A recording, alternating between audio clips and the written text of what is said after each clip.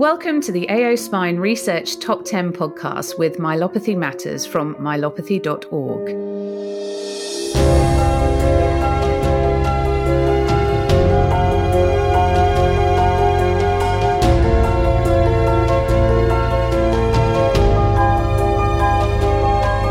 In this episode, we'll be hearing about the number 8 priority, socioeconomic impact. We will hear from spine surgeons Michael Failings and Andreas Dimitriadis, health economist Richard Phillips, and Shirley Widdop, a person living with cervical myelopathy. My name is Dr. Ben Davies, neurosurgeon scientist and founder of myelopathy.org. And I'm Dr. Michelle Starkey, a scientist and director of myelopathy.org. This is AO Spine Research Top 10 with Myelopathy Matters.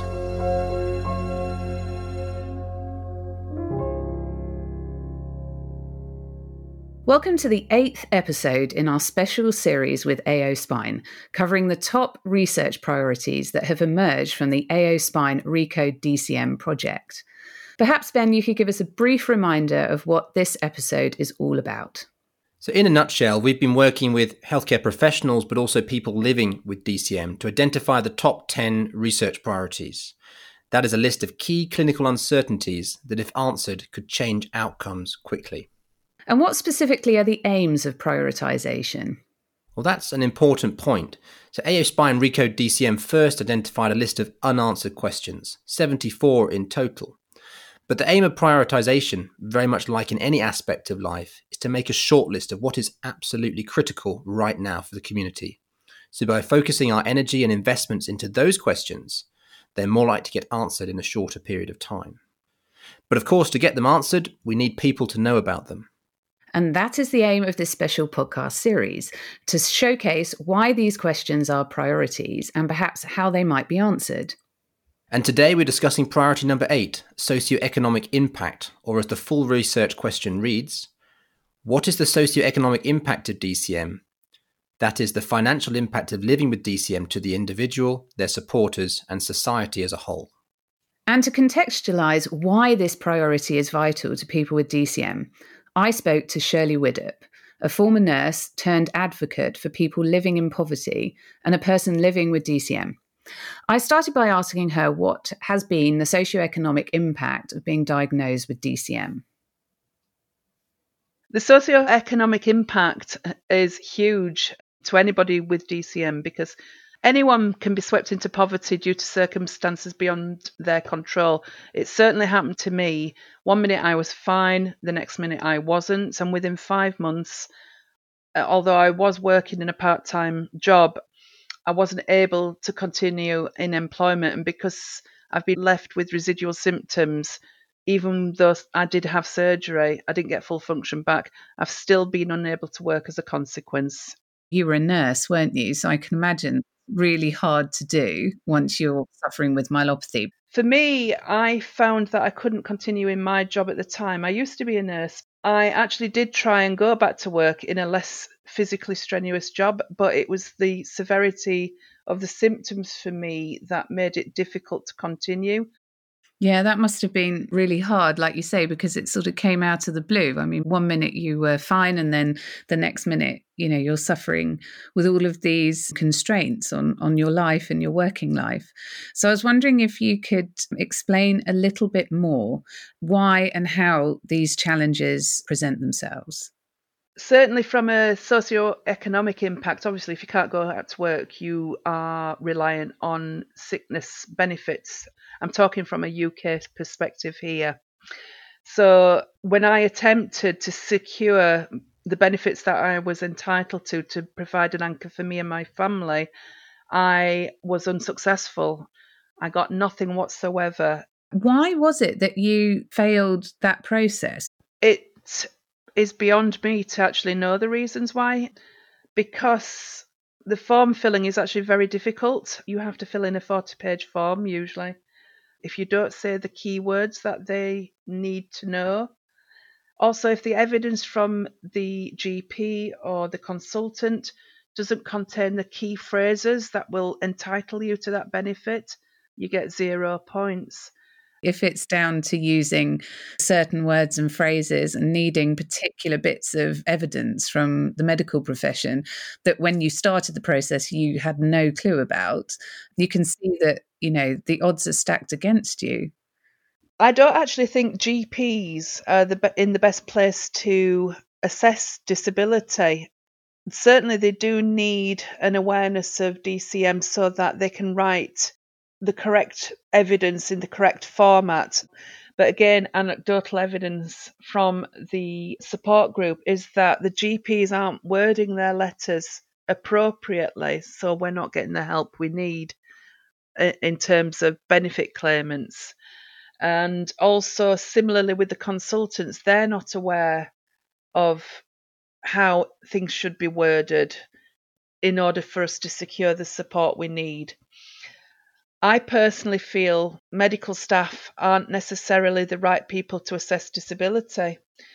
Certainly, as a disabled student with the Open University in the UK, I was assessed by a specialised disability assessor who, although didn't know much about degenerative cervical myelopathy, was aware of the impact of, for example, pain, fatigue, risk of falls on my ability to complete my studies. So this issue of raising awareness and people not knowing what DCM is a worldwide problem. Based on anecdotal evidence, I'd agree with that sentiment wholeheartedly. Again, from a UK-based perspective, the Joseph Rowntree Foundation's UK poverty report for this year has found that 14 million people have been swept into poverty, and of those 14 million, 7 million are living in households where either they themselves have a disability or they are living with someone in the household who is disabled. And I'm sure that may well translate again internationally.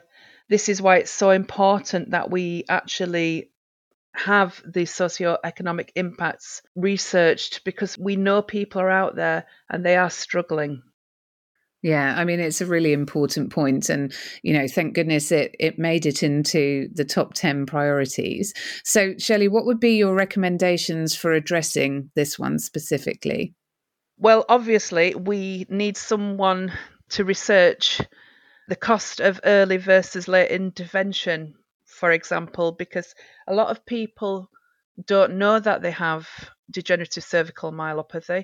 A lot of the GPs don't know about it. Some of the more experienced medical staff don't know about it. And this is leading, anecdotally at least, from the support group, that people are having diagnoses missed or they're being misdiagnosed.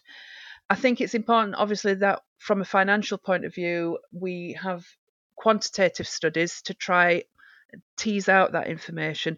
But I think it's really important as well that we have qualitative studies regarding people's experiences when living with degenerative cervical myelopathy.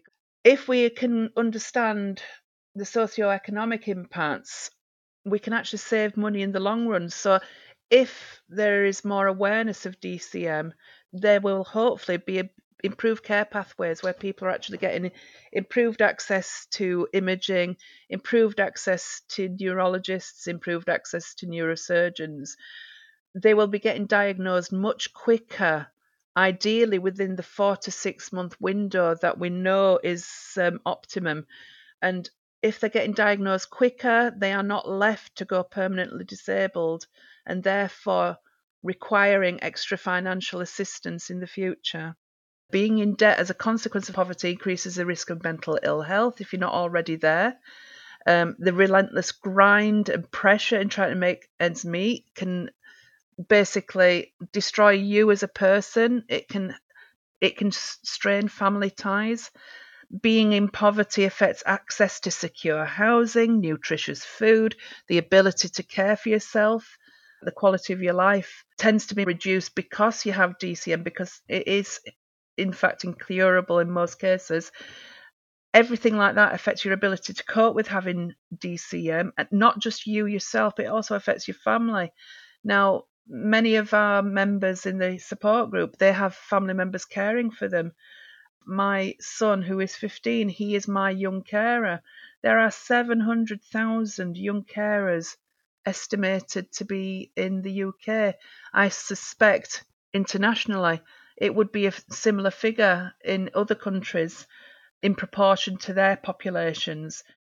Yeah, because it has such a massive impact, like you say, not just on the person that is suffering those symptoms and the condition, but also their family.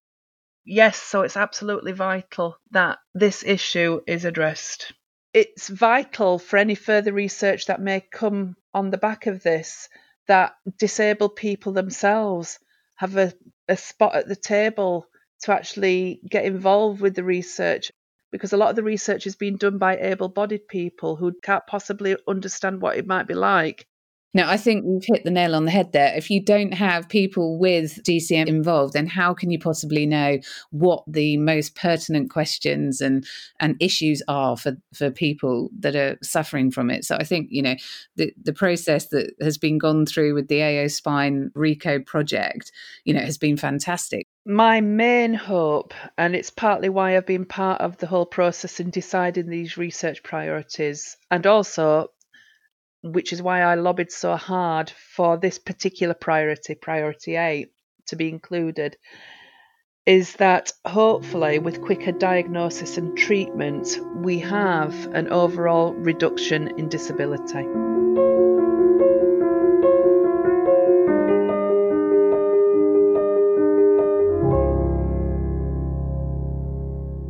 Shirley has been a big part of myelopathy.org since we first started, and I know this question means an awful lot to her. And she brings a broad perspective, as comes across in her interview, both that personal experience, but also now the experience of being an advocate for a UK organisation called the Joseph Rowntree Foundation.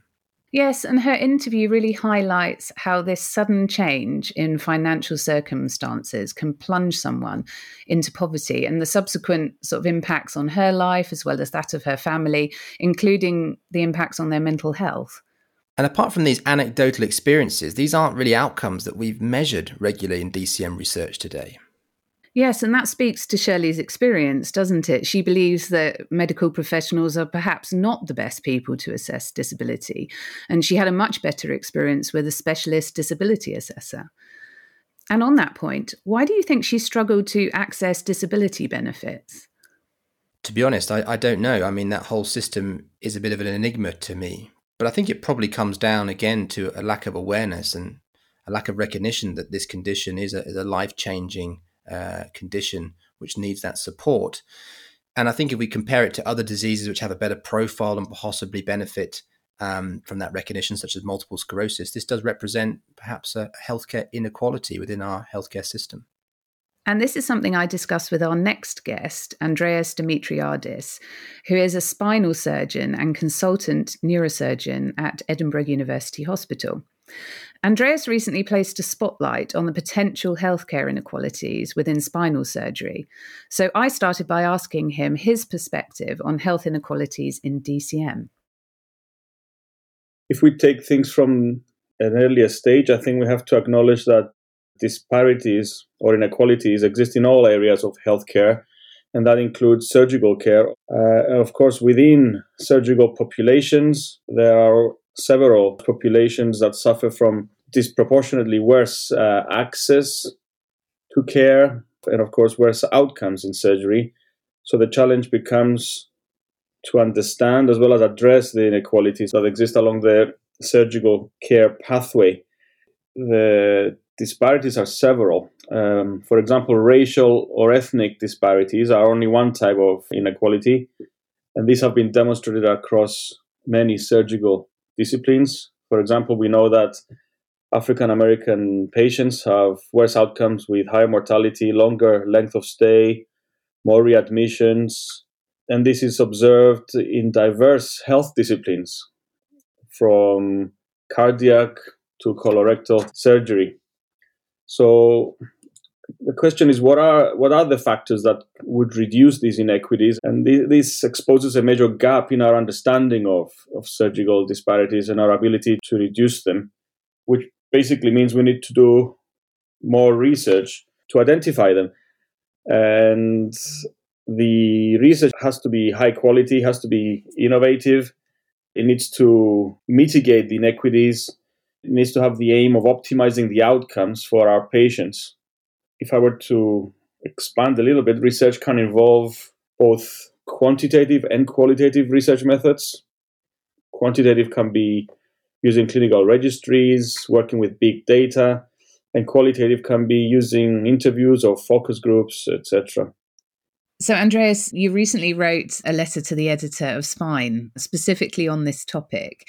And within that letter, which I was just reading, you mentioned specific socioeconomic impacts on people with DCM and their surgery and diagnosis. So I was wondering if you could tell the listeners a little bit more about those specifics in terms of DCM.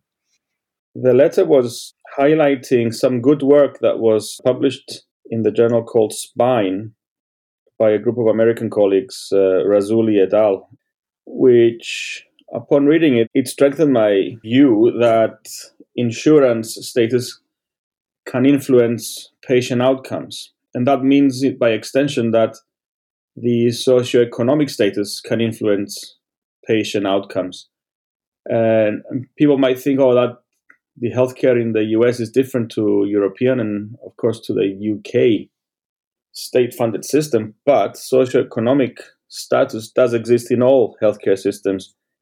And essentially, these colleagues have shown that patients who presented later with advanced degenerative cervical disease did cost overall more to the system. And even though they had similar treatment at whatever time point they had it, they ended up having more visits after their operation to the accident and emergency department, and they needed more input from their family physician, which, it raises a lot of questions. Yeah, and I think in part of that letter, you said that all of these things lead to an overall higher cost to the healthcare system. But sort of reading through it, you think, well, actually, it's bad for everyone, isn't it? I mean, the patient ends up, with a worse outcome, which means that they're either not able to go back to work or, they have to change their job or affects their home life in that way. So I was thinking that actually these inequalities have huge ramifications on the person's life and society in general. So it is such a big issue and really good that it got raised as part of the top 10. I agree. I'm glad it has been raised as one of the top 10 from the initiative that has been led through the team in the AO. As surgeons, we are always thinking about how to improve our technique, how to design new equipment. But these are much bigger factors that will probably have much more important influence on our patients' outcomes. You're speaking to a group of surgeons about a condition that requires technical expertise, and there's a few different ways of operating. These ways include expensive kits and instrumentation. They include risky procedures. They include some exciting toys that we as surgeons always like. And a lot of the debate can often center around, am I going to do this procedure or the other? Am I going to go and operate from the front of the neck or the back of the neck or the side of the neck? Am I going to use this kit or the other? And therefore, it's easy to get involved in those discussions because they are the everyday type of considerations we make in our practice. But then when we take a step back and look at the disease burden as a whole, where it starts and where it's easy to be identified and where it's not, it becomes a lot more complicated. Why do you think these health inequalities exist? Again, this is a multifactorial or multi-layered discussion, and I don't have the answer to that, but I have some starting points. We already mentioned that there are demonstrated racial or ethnic disparities as regards health. Another term that we hear from health economists is the term social determinants of health, which basically are conditions in the environment where people are born, where they live, where they work, where they play, where they age. And these social determinants seem to affect outcomes and risks with respect to their baseline health, their function, and their quality of life. So this is something that ought to be explored. Another key concept is what some health economists call the neighborhood disadvantage. And this is common among socially or socioeconomically marginalized groups of people, such as, again, racial or ethnic minorities, which can be disproportionately affected by chronic conditions like diabetes and heart disease, but also acute situations, as we saw recently in the coronavirus pandemic. Degenerative cervical myelopathy is one chronic condition where, again, this needs to be explored. And when I first heard of the neighborhood disadvantage term, I immediately thought of postcode lottery, which may be a different way of seeing similar things, but it extends not only to the health of the individuals in a particular area, but also to the healthcare resources available and invested in such areas. I'm sure some of my colleagues will agree that we all recognize such geographical pockets from where patients present with more advanced symptoms, such as with cervical myelopathy, than would have been the case somewhere else. And this places the patient at a disadvantage because the patient can start from a lower baseline, aiming at a lower desirable outcome too. And this brings me to my final point on this, is that is postcode lottery luck, or is it connected to health literacy, which again is a factor contributing to disparities? And health literacy is the ability to obtain, to read, to understand, and to use healthcare information to make appropriate health decisions and be able to follow instructions for treatment. And I guess it's our duty as clinicians to make sure our information is delivered at a level of complexity that is totally understood by our patient. What should we be doing to address these inequalities? I would favor a multidisciplinary and multi-layered approach because it is a multi-layered problem. I think we need to address patient factors, we need to address provider factors, and we also need to address factors of the system within which people are working. Yeah, because in a way, by the time the patient is presenting to you as a spine surgeon, it's too late, isn't it? You know, they've already been affected by these various factors, presented to you potentially too late. And so the sort of wheels are already in motion, aren't they, for their worse outcome and future higher costs to the healthcare system. So in a way, these interventions need to be happening a much earlier phase, don't they, before the person's coming into the healthcare system. And how do you do that? I totally agree. I mean, in some ways, when I first heard of the priority being recognized in the top 10, I got the impression that it was referring to the socioeconomic impact after the diagnosis, after the treatment. In other words, people who already have the disability and will therefore need a complex level of care afterwards. But I think what you and I have been discussing the last few minutes is that the answers may lie beforehand. I agree. We don't want to be always running after the problems. We need to identify them and hopefully try to address them so that patients will show up at an earlier stage with better chances of better recovery and hopefully fewer long-term costs. Why do you think answering these questions are particularly relevant to the spinal surgery community? Good question. I mean, these factors can affect someone's health in any medical or surgical discipline. But like with any specialty, we as spinal surgeons wish to have the best possible outcomes for our patients. Therefore, identifying any disparities will allow measures hopefully to be taken to alleviate inequalities and to countermeasure against lower expected outcomes.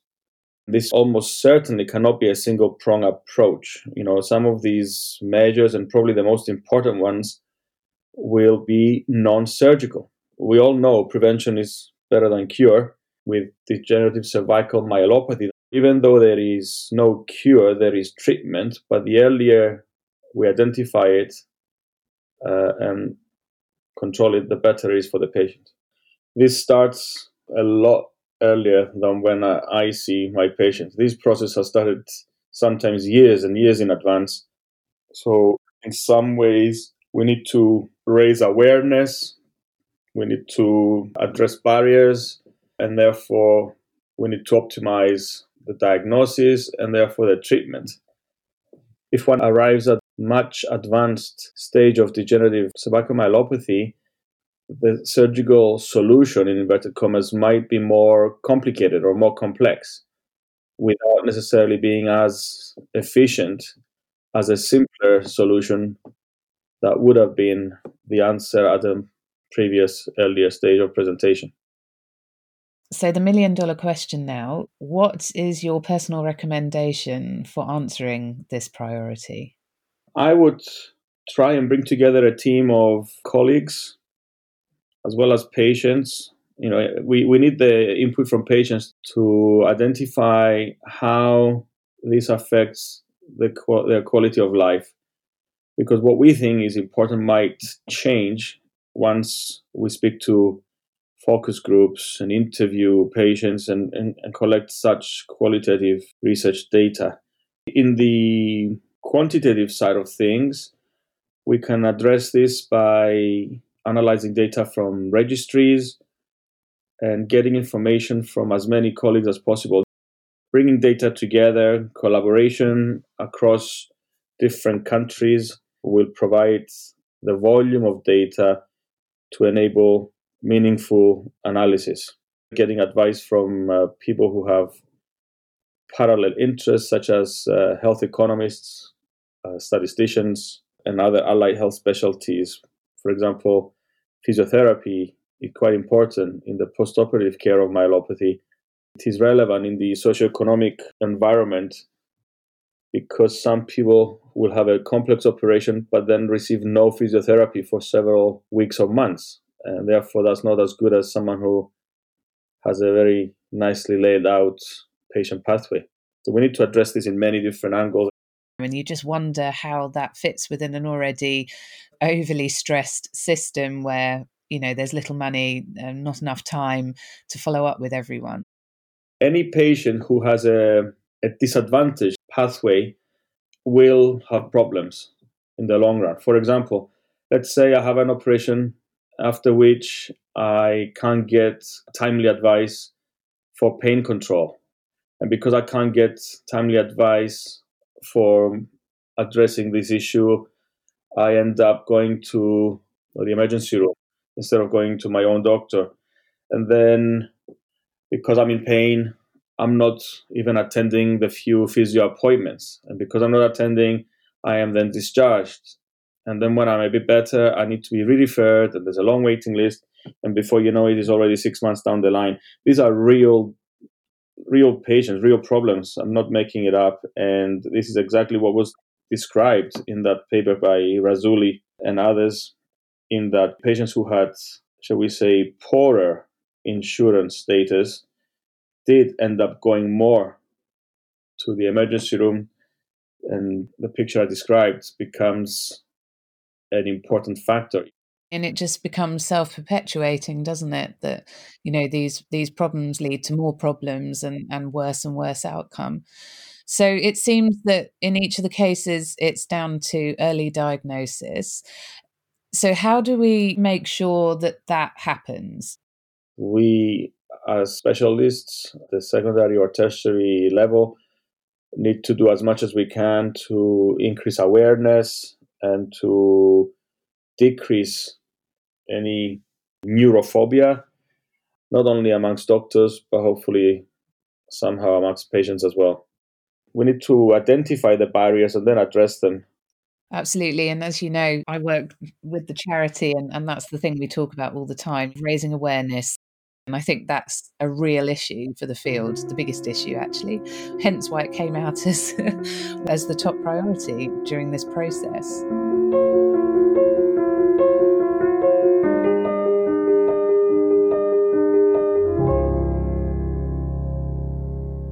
So if one contrasts Andreas's perspectives to Shirley, I think from Shirley we really got that financial impact of DCM and the consequences that follow. But Andreas is also showing a different side. He's highlighting how that personal financial circumstance can influence how you access care and potentially your outcomes. Yes, that's right. And he refers to the social determinants of health, such as racial, ethnic, and neighbourhood inequalities, that in fact further widen this gap. So how do we explore these? Well, interestingly, both Andreas and Shirley sort of come to the same conclusion on this, and I sort of agree with them. There is an element of quantitative research, but also a large amount of qualitative research that needs to come, really getting the perspectives of people affected. And do you think that this will resonate with healthcare professionals? I think as a question, it really should. And Andreas shows us a side that may well connect better with professionals, perhaps even healthcare providers, because he's really highlighted that in that study he describes in North America, lower socioeconomic status led to delayed treatment, more hospital admissions. And so one would conclude really worse outcomes and at greater cost. And that is something society as a whole needs to respond to. But do you think we really have the right information to make this argument? Don't you think that's perhaps why this is a research priority? I think that's absolutely spot on. We don't really have the full picture, and we really need this to drive policy and investment into these and all of DCM's problems.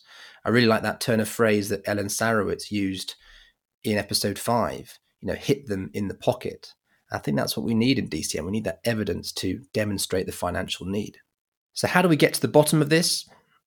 Well, these are questions I put to our next two guests, Dr. Michael Failings, Professor of Neurosurgery at the University of Toronto, but also Dr. Richard Phillips, a former anaesthetist turned health economist.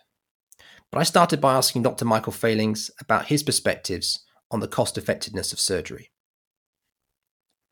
Our group, based on prospective studies, which were sponsored by the AO Spine Group, undertook a cost effectiveness analysis of surgery for DCM, and we found that surgery is highly cost effective, and that the costs dramatically enhance quality adjusted life years, falls well below the accepted benchmarks, which would make surgical treatment for DCM highly cost effective. How do you think that translates into a socioeconomic impact? Because that's a little bit uncharted at the moment. My sense is that the socioeconomic impact of degenerative cervical myelopathy is substantial. And you've alluded to the fact that we lack data, and we do. We can infer data from traumatic spinal cord injury, and DCM is a form of non-traumatic spinal cord injury. If you look at the costs of care of an individual with an incomplete cervical spinal cord injury who is middle-aged, and this approximates the typical individual with DCM, the costs in Canadian dollars, which is applicable to the UK and other countries, can result in over $1 million per patient in terms of direct healthcare costs and indirect costs, for example, a loss of employment and medical costs that are associated with this. So the costs are very substantial. So Dr. Failings has summarized the evidence that we have today in DCM and alluded to that potential significant cost of DCM to society. But how do we establish that cost? Well, this is a question I put to Dr. Richard Phillips, health economist at the Goffin Consultancy in the United Kingdom. But I first asked him to give us an introduction to this area of science and what do we mean by health economics? Essentially, it's the examination of all the costs and benefits associated with a treatment, be it surgery, a drug, or whatever, in order to understand its value. Let's take it from the bottom up. It's clearly not possible to follow patients through their individual journeys because they are so different. Every person is different. We all know this. They may be retired, not retired. They may be in work, out of work, living in the north, living in the south. Doesn't matter. So we have to basically average things. We have to look at the bigger picture. So we have to create a model. It's an algorithm. And there you have to find evidence to support this. And that comes from perhaps clinical trials, how efficacious a particular treatment is. You might look at GP records or hospital records, how many operations are done, how long people stay in hospital. All these little parameters can feed into this overall model. Health economics is really an establishment of the cost involved in a particular treatment and demonstrating an argument one way or the other for or against that from a cost perspective. It's more than that. It's the cost and benefit. You've got to balance the two sides of the equation. I understand, Richard, that you've been using some of these approaches in myelopathy for the first time, working with myelopathy.org. people really aren't really focusing on DCM. It's not perceived to be as important, for example, I don't know, as diabetes or heart disease or cancer care. One needs to basically fly the flag, as it were, for the condition. When it comes to the sort of spending and budgeting, should more be spent in this area, or would it be better spent elsewhere? And ultimately, is there a group of patients who, if we threw some more money at it, could potentially have better outcomes? What I was trying to get a handle on was how to create a model. So the first part of that, of course, is how many people have it. And one of the problems I had when I looked at the literature is that, quite frankly, no one really has a good feel for it. If you don't know how many you've got, how do you know how much you're spending? Good thing about the NHS is that there are certain data available in terms of hospital episode statistics. What they are is a list, essentially, and they're easily available from NHS Direct. Just look up hospital episodes, and you can see how many patients are admitted for different conditions across the UK year by year. Inside that data, you have male and female, how long they stay, average age, all very, very important information for feeding into this model. And overall, the incidence appears to be about 7.4 per 100,000 of the total population of the UK.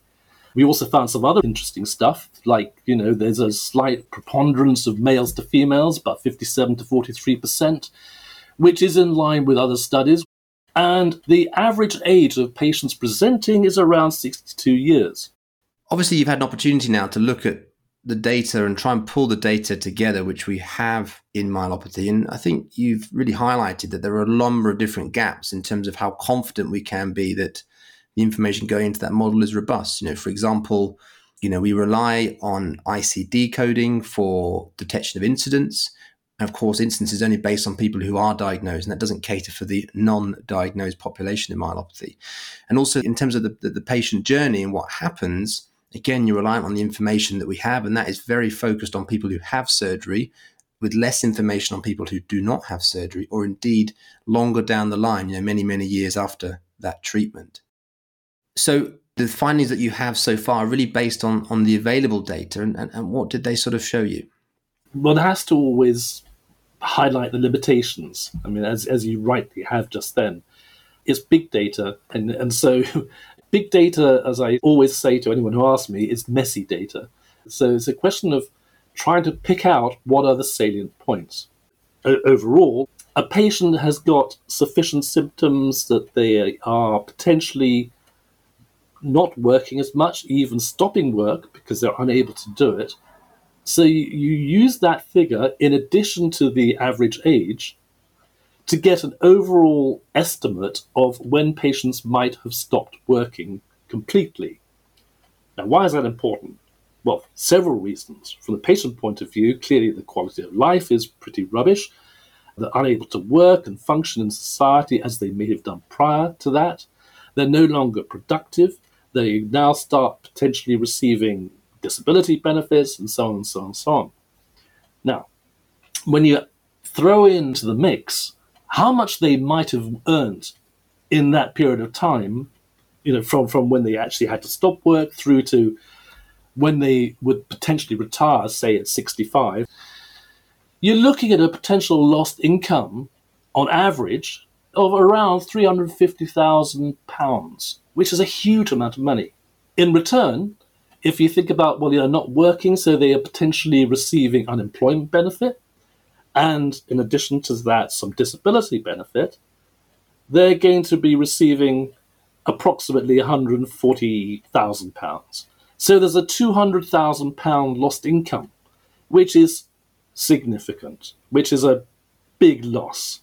So not only have you got the DCM, not only have you had to go through surgery and so on, which may or may not improve symptoms, you then have to suffer the indignity of losing your income. And there's evidence also, in addition to that, that the quality of life is associated with your self-esteem and so on.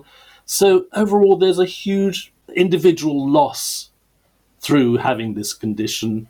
Now, if you're looking at productivity losses, productivity loss per year of the 4,000 or so patients who come through the system is around 35 million a year. And you add that over a period of time, and then it's a pretty big number. On average, the cost of a patient receiving treatment for DCM is around £9,200 in today's money. Now, that's supposed to include visits, operations, tests, anything happening inside the hospital. Now, if you multiply that by the number of treatments provided from the hospital statistics, you're looking at a direct cost of around £39 million per year. So if one focuses just on the UK, the overall cost to society comes to around, in today's money, around £74 million.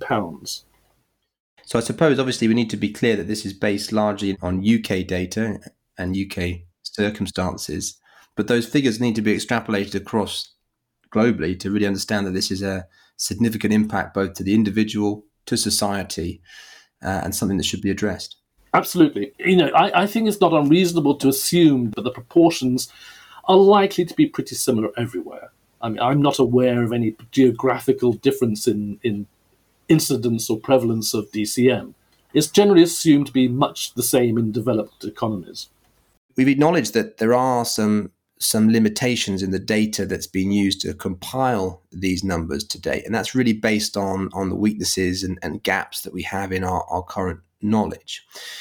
In terms of going forward and answering this question, perhaps with an additional level of detail, what would be the ideal data set, the ideal data points that someone like yourself would have hold of in order to be able to be much more confident and comprehensive in what they bring together?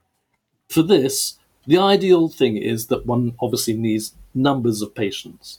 Now, obviously, we have numbers of patients who receive operations and so on, but we don't really have any idea, quite frankly, of how many people are presenting with milder symptoms in GP land. People who have not got to the stage of referral to the hospital sector. We have no feel for that at all. As I said before, big data is messy data, and you've got all sorts of things. There may be reasons why a patient turns up at a GP. I've got a headache, doc, but unfortunately I've also got numb fingers. It might not be the primary reason.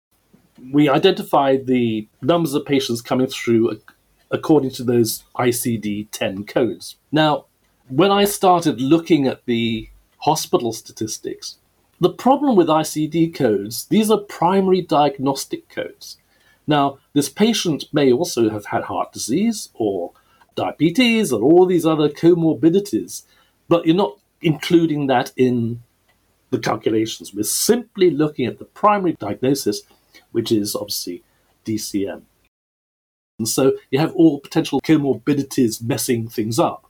And there has been a survey done by yourself, Ben, which has asked a series of questions of patients online.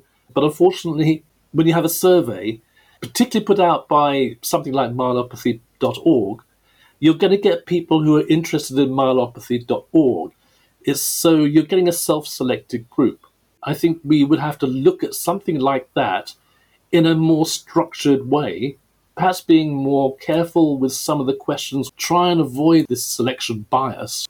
The ideal would be, well, how many people have symptoms which may not be severe enough to actually warrant treatment at this point, how long that goes on for, what is actually happening to them, where they are in their employment, are they unable to work full-time, so they take part-time work, or even stop work altogether. Also, personal income. So in sort of summarizing those sort of points, so what you need to have is you need to have as comprehensive a capture of the disease in all of its forms, even if it's just a snapshot by region or in an area that can be at least extrapolated. And then you need to have longitudinal capture points that really drive into, what is the lost personal income, the change in personal circumstances professionally, and then use those quality of life tools perhaps with their health economic conversions to be able to identify the cost and impact. That's absolutely right. What happens over time? There's no evidence, for example, as far as I can see in the literature, how does DCM decline? Is there a figure I can use to say, okay, Here's a group of patients, I can say on average, 5 years' time, X percentage will have had, or the symptoms will have got worse and worse to the extent they need operation. Having had the operation, is there any longitudinal data which tells me how they manage in the future? Are they now able to go back to work, for example? Are they getting worse? Is their quality of life any different? We have no evidence. Having said that, what you can do is say, look, here is the model, warts and all, and you state where there are limitations, all the uncertainties, and you can examine those uncertainties in a sensitivity analysis and say, well, look, if we can reduce the time to diagnosis, will this have any effect on the model? Can we find some real drivers in there which will actually affect the overall outcome? It can sound a bit hard, but unfortunately, the decisions to offer treatment to back them with research investment does boil down to some degree, an economic argument. It does ultimately. I mean, all through the line, you're looking for value for money. As much as we'd love to be able to do it, you can't treat everybody. There is a finite amount of money in the pot. And I think that returns us to why this question is a priority, because unless you have this information available, then you cannot evaluate whether or not something's going to make a difference. So you have to make the best of what you have. And it really is important that you try and use what you have as effectively as possible. And in our case, we're casting around a little bit to find appropriate data, but we do have some actual fairly reasonable data. It could be better, but it is what it is. And we can use that to basically fly the flag, is the way I see it. And with respect to DCM, one of the big issues that we had was really, who are these people? What are the ICD codes associated with these people? What are the treatment codes associated with these people? And so on. Yeah, and what, of course, happens to people who don't have treatment or perhaps don't end up with specialist services? Yeah. And, of course, I think that links nicely because many of those questions are, in fact, covered in other priorities, indeed other objectives. RECODE itself hopes to establish a new ICD code for this disease. And of course, there are many questions about improving diagnosis and looking at the natural history, which all may feed into this model in the future.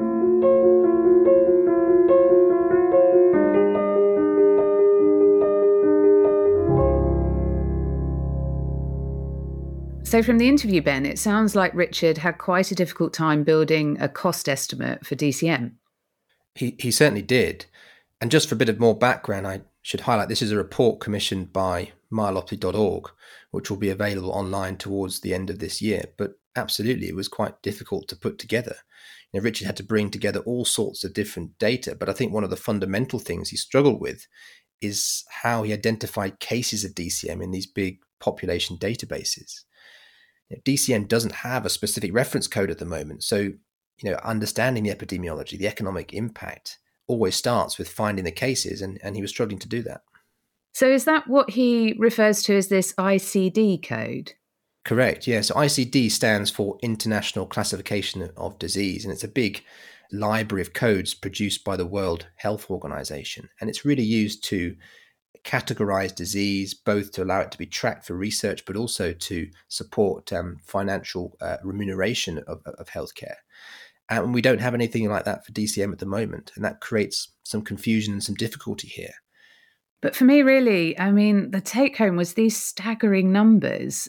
So the average individual will face lost earnings of almost £500,000. It's amazing.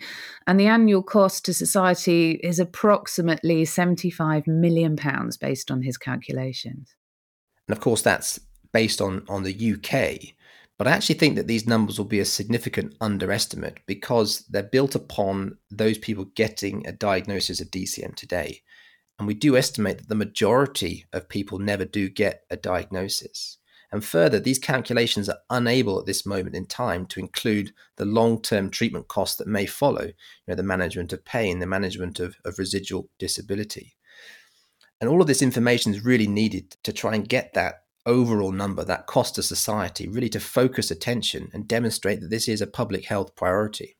And that's really the beginning of why this is such an important research priority. So the models are not yet very advanced and the data is messy, but we can work with what we've got and bring in new data by addressing some of the top 10 priorities. So, for example, priority number 3, better diagnostic pathways, so people reach their diagnosis earlier. Priority 7, novel therapies to improve this cost benefit of new treatments. Priorities 4 and 9, refining the assessment so that that happens quicker. Priority 6, looking at rehab so that patients get back to work sooner. Priority 10, individualizing surgery so that this is potentially more successful and people are having better outcomes. And of course, priority number 1, raising awareness so that scientists can bring together the studies under one term, DCM, so that data will be much easier to collate across the different studies, more comparable, robust, reliable, etc. And I think it goes both ways. We need to answer this priority to drive the investment to answer the other research priorities, but answering those other research priorities will also give us much better data and understanding that we can calculate the accurate socioeconomic impact.